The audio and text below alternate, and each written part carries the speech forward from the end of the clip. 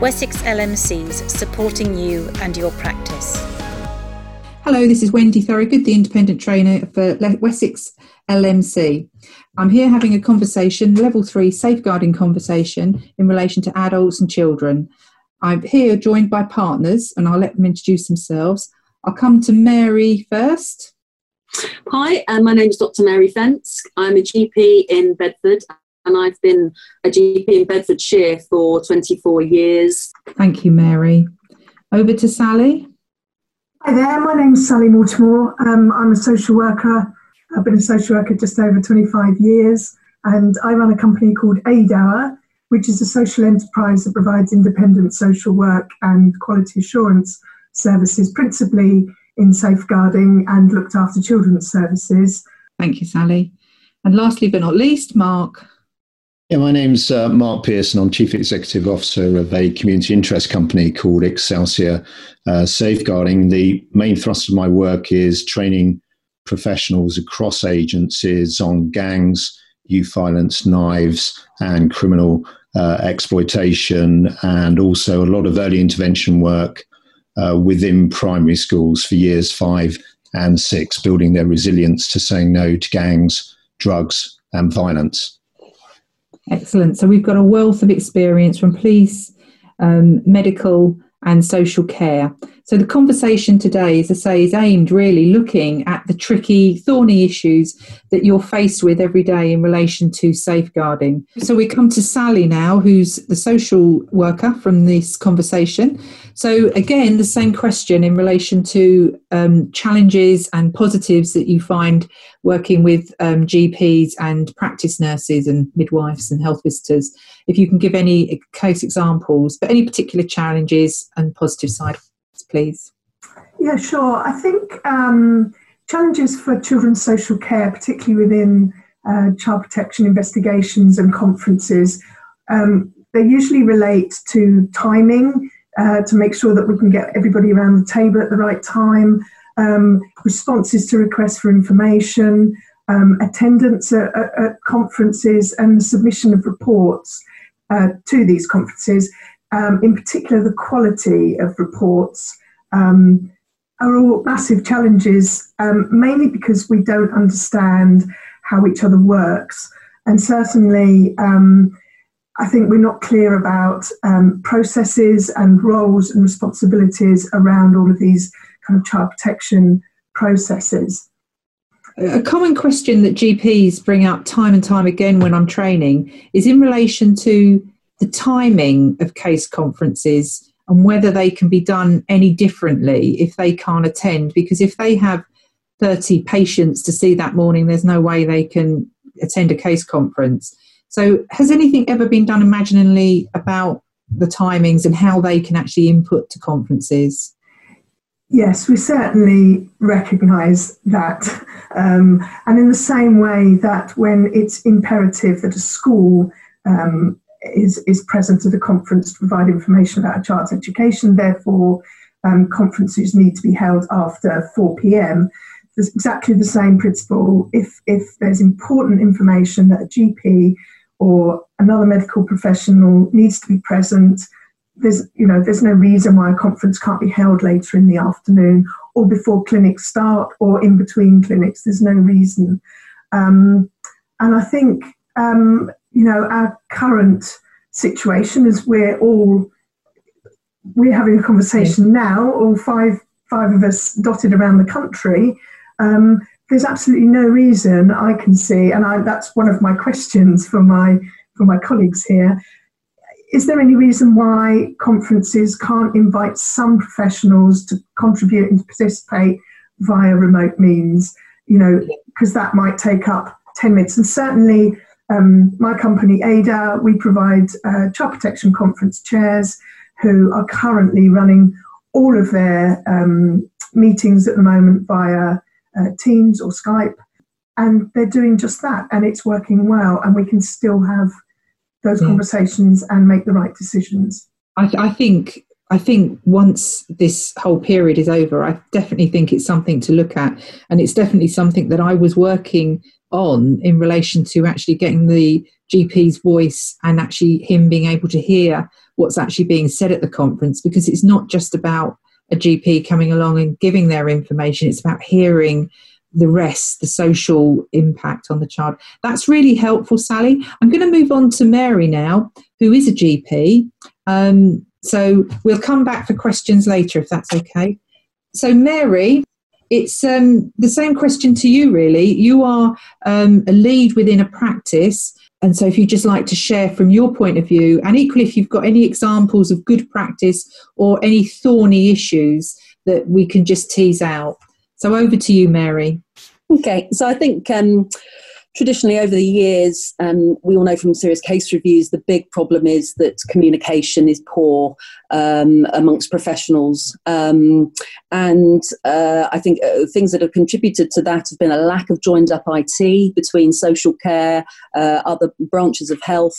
That's always been difficult, but also that whole business of, as Sally was alluding to, that GPs are in a sort of different world. We have our world split up into 10-minute appointments and then visits and then more appointments and clinics, and getting sort of hand grenade requests for important information. Often it would be a Friday afternoon and you'd get a whole bunch of urgent requests for information. Just makes your heart sink. And so I think certainly in terms of communicating with GPs, email is very good. And I think now most practices will have a portal where, you know, the admin guys are aware that something comes in urgent and it's coming in from social care, then that needs to be actioned and put under the nose of duty GP. I think trying to play telephone ping pong over the years has always frustrated everyone. I think certainly something that made a big difference in terms of our ability to communicate appropriately and I think more helpfully was the introduction of our local MASH, our multi-agency safeguarding hub. So where we knew that health and social care and police were sitting together literally in a room, and as again Sally said, the introduction of templates for information request made all the difference to certainly to myself, knowing what information was important and relevant. And certainly our local templates ask in-depth questions about the parental mental health, physical health, any other concerns. So I think for most practices now, if you've got a local MASH, requesting information, hopefully that is being dealt with and sorted succinctly, because I think general practices, I'd like to think, realise how important safeguarding is, that it's not an optional extra for those who perhaps just have a little bit of a special interest. It is something, you know, it is everyone's responsibility within a practice. So I know certainly from our point of view, when a MASH or request for information comes in, that is pretty much dealt with by admin who have been trained how to scour the notes, and then it is passed under the nose of duty GP to check for, you know, information that perhaps an admin person can't understand or have a hold on, which might be sort of resilience factors within a family or lack of resilience factors. So those are dealt with, I hope, and turned around much more quickly. And also the RAG rating that comes with those requests for information makes all the difference for a busy GP to just be able to prioritise what they need to action and sort out. To go to case conferences, I mean, I've attended a couple over the years, but I think certainly I'd like to think that general practice will not work the same again in the future, and that use of this kind of format, which I know I'm a bit lumpy with, but we're getting better with, I think very, very valid point about, you know, it's not just what information a general practice can bring to a case conference. It's also hearing what the interaction is and being able to respond in real time to that, I think is important. So what we have, certainly for child safeguarding, we have 6 weekly meetings. And we have 2 GPs, so myself and another GP with a special interest.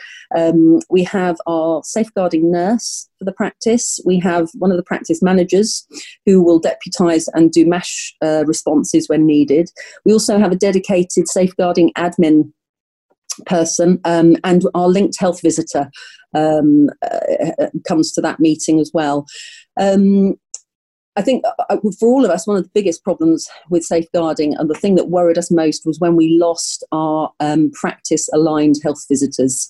Because now, certainly for us, health visiting, it's aligned to areas to make it easier for health visitors to visit, and I can understand that. But it means that you might have 4, 5, 6 health visitors looking after all your children, which, in the olden days, our one health visitor should be in and out, and like you, Sally, we'd be having a cup of coffee and we'd be able to highlight all the worrying families and situations. But having said that, with our linked health visitor, that has worked very well, and she will go back and she will speak to her relevant colleagues about updates and what's needed happening.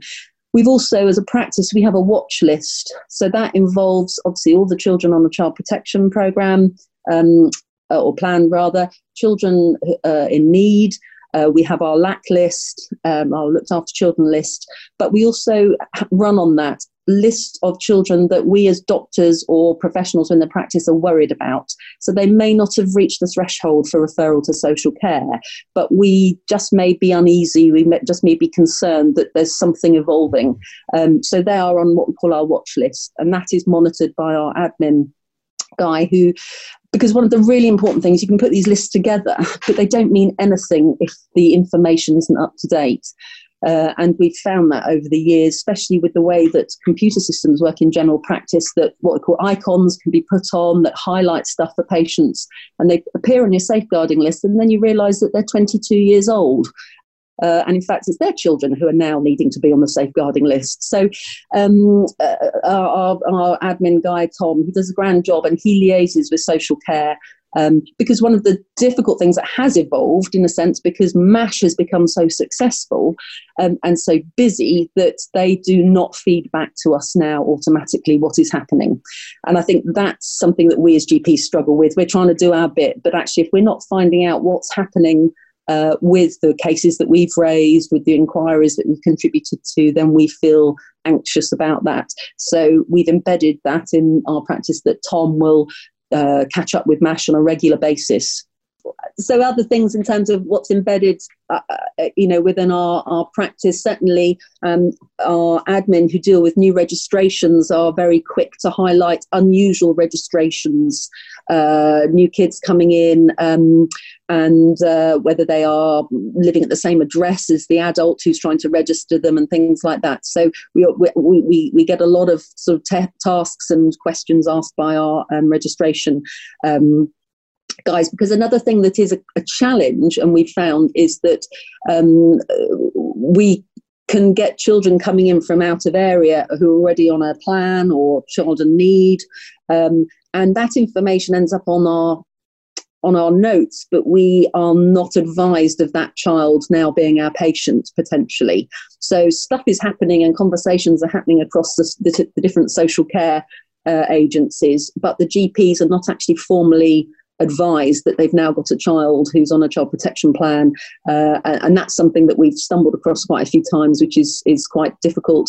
But again, as we've trained up our registration clerks to sort of have their ears and eyes open for unusual patterns of registration, hopefully we're not missing those situations. Maybe we'll be having the next phase of the Child Information Sharing System, CPIS, will be linked with general practice. Has any conversation happened with your practice in relation to being a pilot for that? Not that I'm aware of. I haven't heard that, but that would be fantastic. Yeah, and that will mean that automatically, when you're registering the child, you'll be able to see if they're known to other services and other agencies. And that's in the phase 2 rollout, but it may have stalled. But I know GPs are definitely on that list. It's happening regularly within A&Es, maternity services, and obviously police and social care can actually see these children that are being tracked. Particularly interested in these children that are being moved around in these families. Sorry, I'll carry on. No, so I mean that's sort of how we are with our child safeguarding, and I think it's really important. We have been reminded by our BMA and GMC about the fact that despite lockdown, our obligation to safeguarding remains just the same. And I would say actually, I don't see any reason why we would change that. not least because we know that there's an increased problem around adult and child safeguarding as a result of lockdown. But I think our processes are enabling us to continue to be vigilant to do that. So perhaps if we've just gone to adult safeguarding, I mean, that's it seems quite a much more fluid area, because that whole business of who is a vulnerable adult and the definition is very variable depending on who you ask. There's the people for whom you definitely might raise us over, but then there are people who at different times and in different places will become vulnerable for a temporary period. So I think we struggle a bit with that, but hopefully have our eyes and ears open much more to vulnerable adults. I mean, even now still being done virtually by Zoom, every 2 weeks we have a multidisciplinary team meeting for adults, not just vulnerable adults. They may be adults who are using A&E a lot, who have various other issues and problems, who are complicated and complex. And in that MDT, we have 2 GPs, dedicated admin, community matrons, social worker and a mental health liaison worker. And they would meet every 2 weeks to discuss, again, an increasing list of people. But these are adults who have to be, they have to have consented to have their case discussed. So, of course, there'll be a number of adults who are vulnerable and we're worried about, and they will not necessarily have agreed that their problems are discussed in a wider forum. And I suppose some of those are our patients with domestic abuse issues, ongoing domestic abuse. Mary, that's a really good point, actually, because over the last 2 weeks, we've seen an increase in relation to domestic homicide. So I think we'll come over to Mark now to just pick up that thread from in relation to domestic violence, because, again, that always raises quite a lot of questions when I'm training. So if a GP is faced with a woman that she knows if she lets out of her surgery, this is often a question that comes up. So she's sitting faced with a woman or a child that's at risk. What is their responsibility? So if it's a woman to get to a refuge in time at lockdown, would it be right that somebody from a domestic violence unit, the ISVAs, would help transport the lady? Or is it a case that you put her on public transport and expect her to get to the refuge?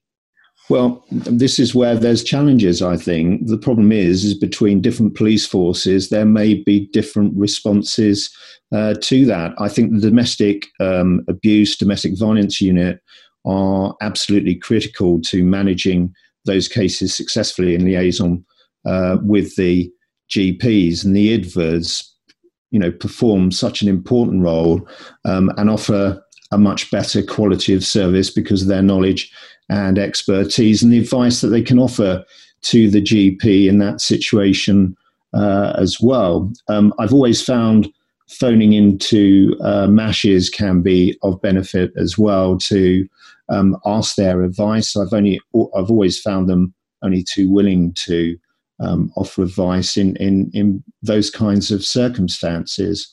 Yeah, and you talked a bit about the county lines, the children that are being exploited. There was, when it first sort of exploded, the fact that the police force would actually take them back to where they came. And of course, that could be placing them directly at risk.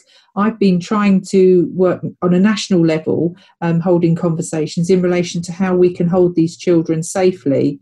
Has there been any advances in relation to that? Is the contextual side of the safeguarding where we could perhaps hold them in the area where they've been identified to actually protect them? But I'm not sure where we've moved on that. I think that can differ across force areas. It very much depends on the professional's knowledge of criminal exploitation. I agree with you that you may have situations where you've got a young person and the adult, the mother, the father, carer within that home is being cuckooed by county lines gangs, and the home has been taken over and they are being exploited to deal drugs on the gang's behalf or allow them to use that premises to wrap the drugs and and distribute them. So really the last place you want to place that young person is back into that environment. Also, there may be examples of them witnessing violence within the context of a cuckooing address, or being subjected to violence. Some of the violence that young people can be subjected to could easily be described as torture. There has to be a really good knowledge of the risks that are associated specifically to criminal exploitation and the increasing levels of violence being used. But I have to say, from what I've seen, is that the multi-agency safeguarding hubs have been a step in the right direction, and there is a much better response to these things. And many of the police forces, multi-agency training sessions are focusing very much on educating around the intricacies and sophistication of criminal exploitation, but also helping better understand the risks associated with violence and how that can be better referred into existing child protection mechanisms. I'll just invite Mary actually to make a comment, because some of the GPs, when I've been doing training, have actually mentioned they've been left out of part of those conversations in relation to the children that are identified within their area, because they're not actually on a child protection. And Sally, you may have some comments. They're not actually on a child protection list. So I very much say that actually, if we can have a partnership conversation of these children that we're concerned about, that we can actually put them on CPIS as children of concern, especially if they're going missing. So Mary, within your practice, do you have awareness in relation to the county lines? Bedford, I should imagine, is quite active. Yeah, it's really interesting actually, because for a big practice, and we've got a very mixed demographic, I think we've perhaps only come across one young person where there have been concerns about the county lines. But until a few years ago, I used to go into a local large comprehensive school, which had I had a role there basically to help with kids with their mental health, and kids able to access sort of a doctor without having to go via their GPs, because of the concerns of various communities blocking their young people accessing any kind of sexual health, mental health, things like that. And in that school, I worked the nurse I worked very closely with, she basically did safeguarding the whole time, and the amount of county line stuff that was coming through with their pupils it was incredible. And certainly Bedford has a very big drug problem, and has done historically for a long time, but it is interesting that actually in general practice we're hearing very little, if anything, about it, or being involved in those conversations. I think it is all happening with social care and school. There's an awful lot of investment from the NHS at the moment in designated safeguarding nurses, health visitors being trained up to be far more aware of the likes of cuckooing addresses and criminal exploitation signs to look for. But very rarely are GPs at those venues receiving the training. So I think there's considerable opportunity for GPs to be trained up. And strangely enough, on the best practice child criminal exploitation assessment tool from Knowsley, GPs are listed as a key contributor to that risk assessment. And I've always found when I was in the police that GPs, if more so than many other agencies, better knew their clients and the background of the families over time, which is a very important consideration for any form of risk assessment. But I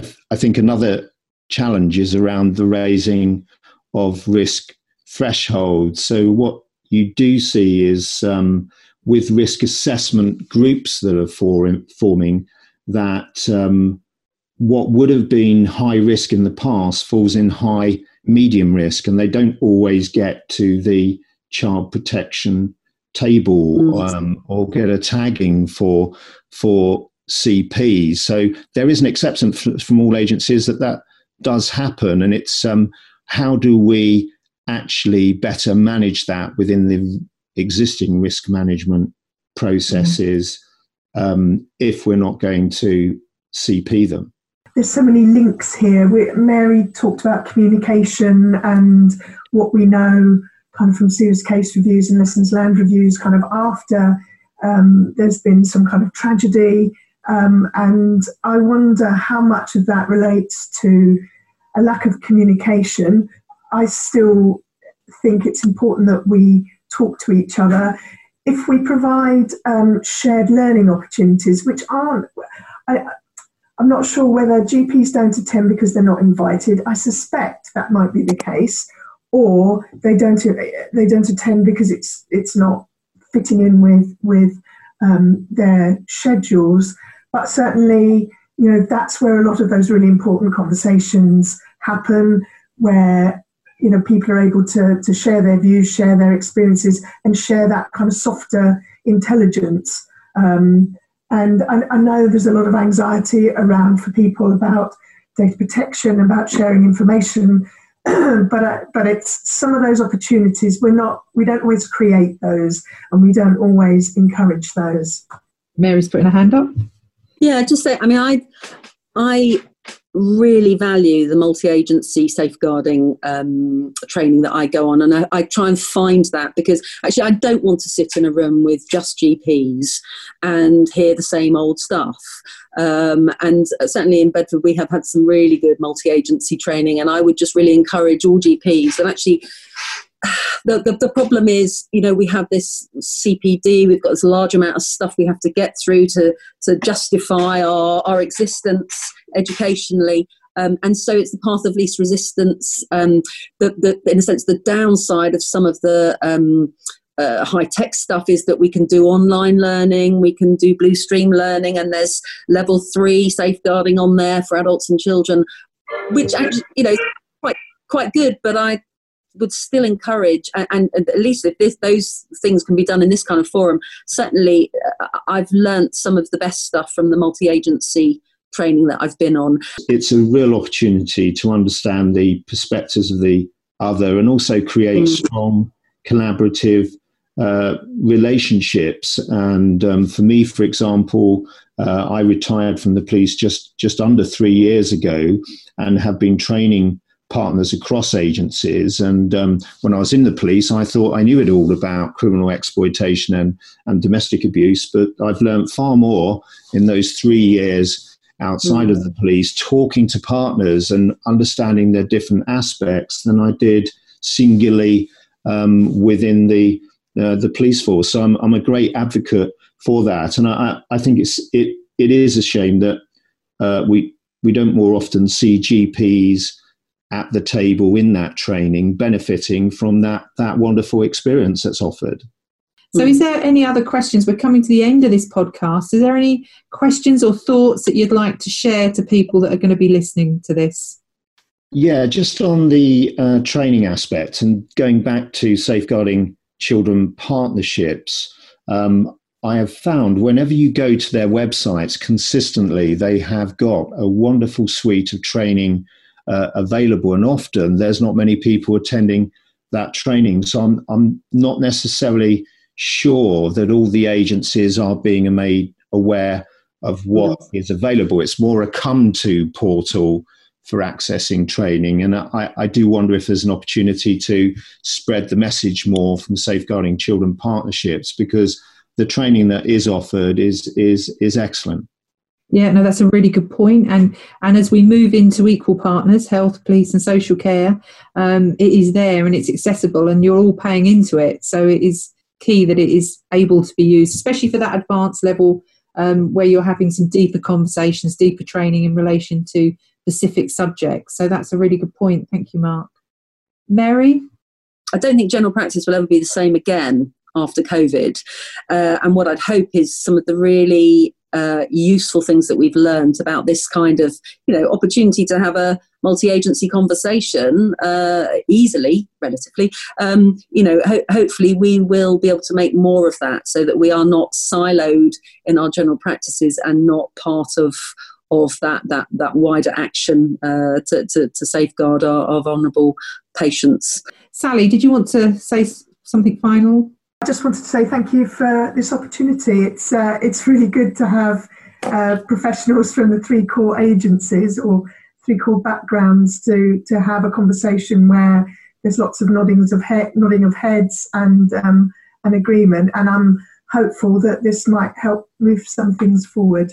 So thank you very much. It's been, I think everyone's been very transparent and very open and honest about the challenges. And I think there's some themes that we can take away from this. I definitely think we can do more in relation to child exploitation.